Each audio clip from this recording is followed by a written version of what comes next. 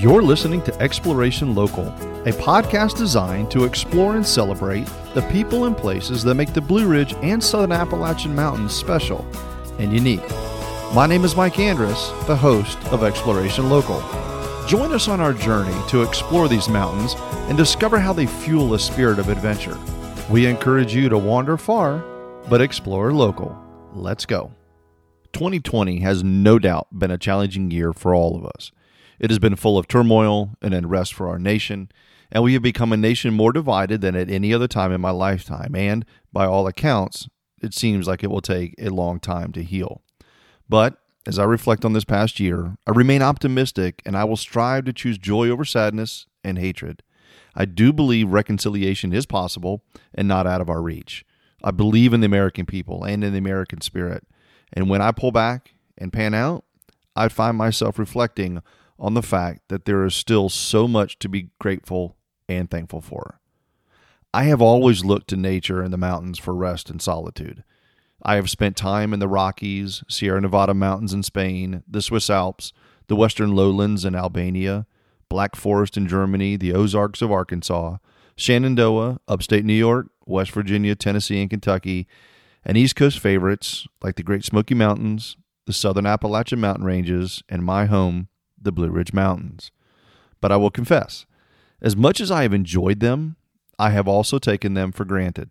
I mean, honestly, how many times have you and I ventured out to enjoy the mountains of western North Carolina, Tennessee, or Virginia, or really wherever you live for that matter, and have given any thought to those who came before us and long ago made it possible for our natural resources to be preserved and protected and even developed for us to enjoy?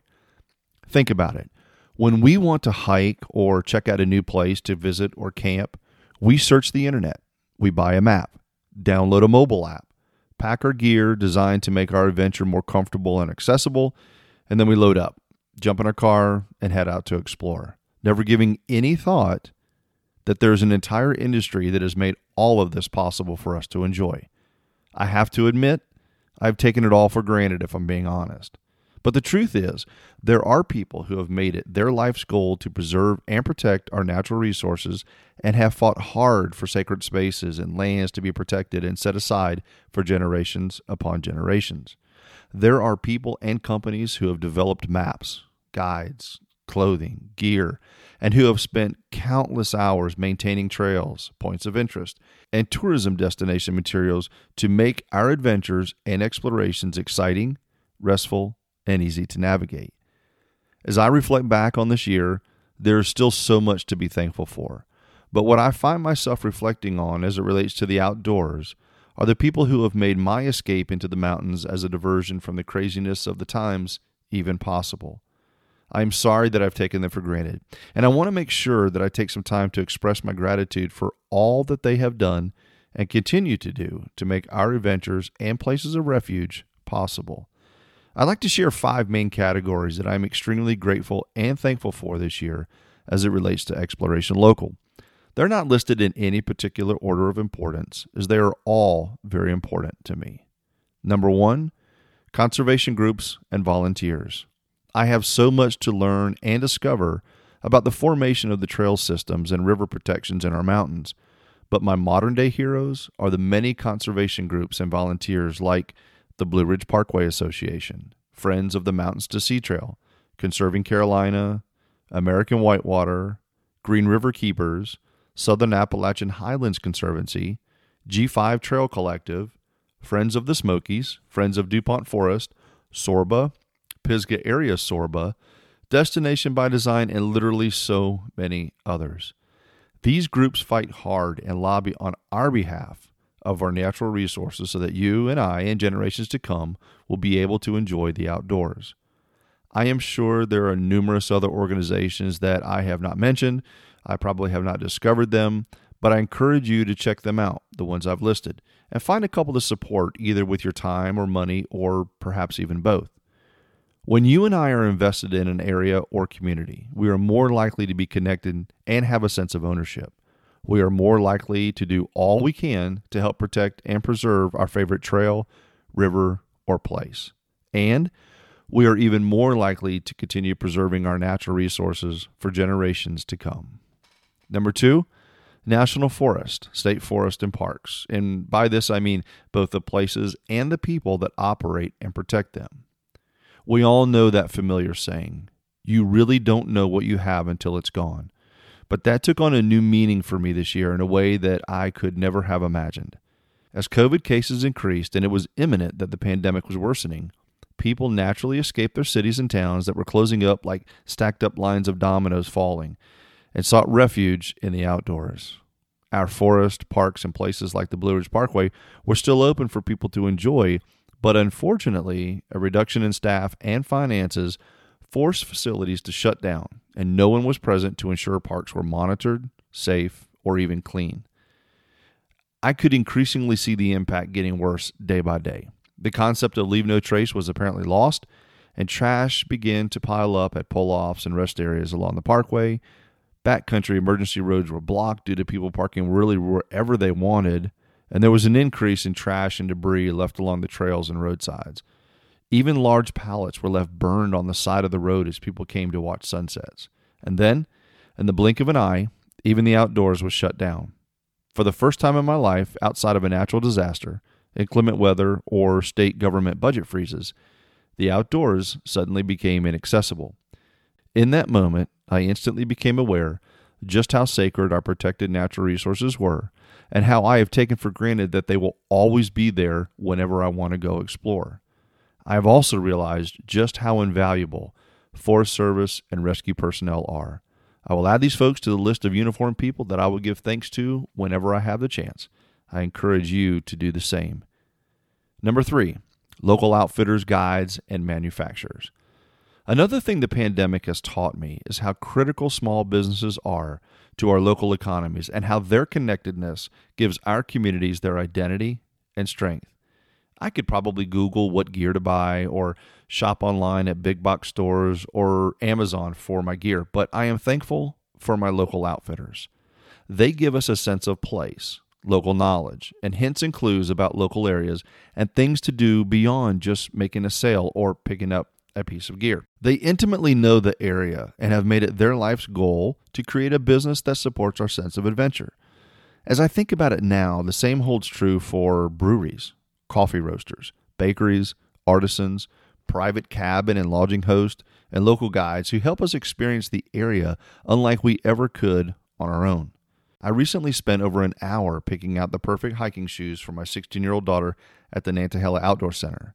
It was truly one of the best customer experiences I've ever had. The guide was thoughtful, patient, and sought to understand exactly what types of hikes my daughter enjoyed and eventually found the perfect pair of hiking boots for her. I have been visiting the NOC since the mid-90s, and after that experience, though, I'll continue to be a customer. Oh yeah, I almost forgot.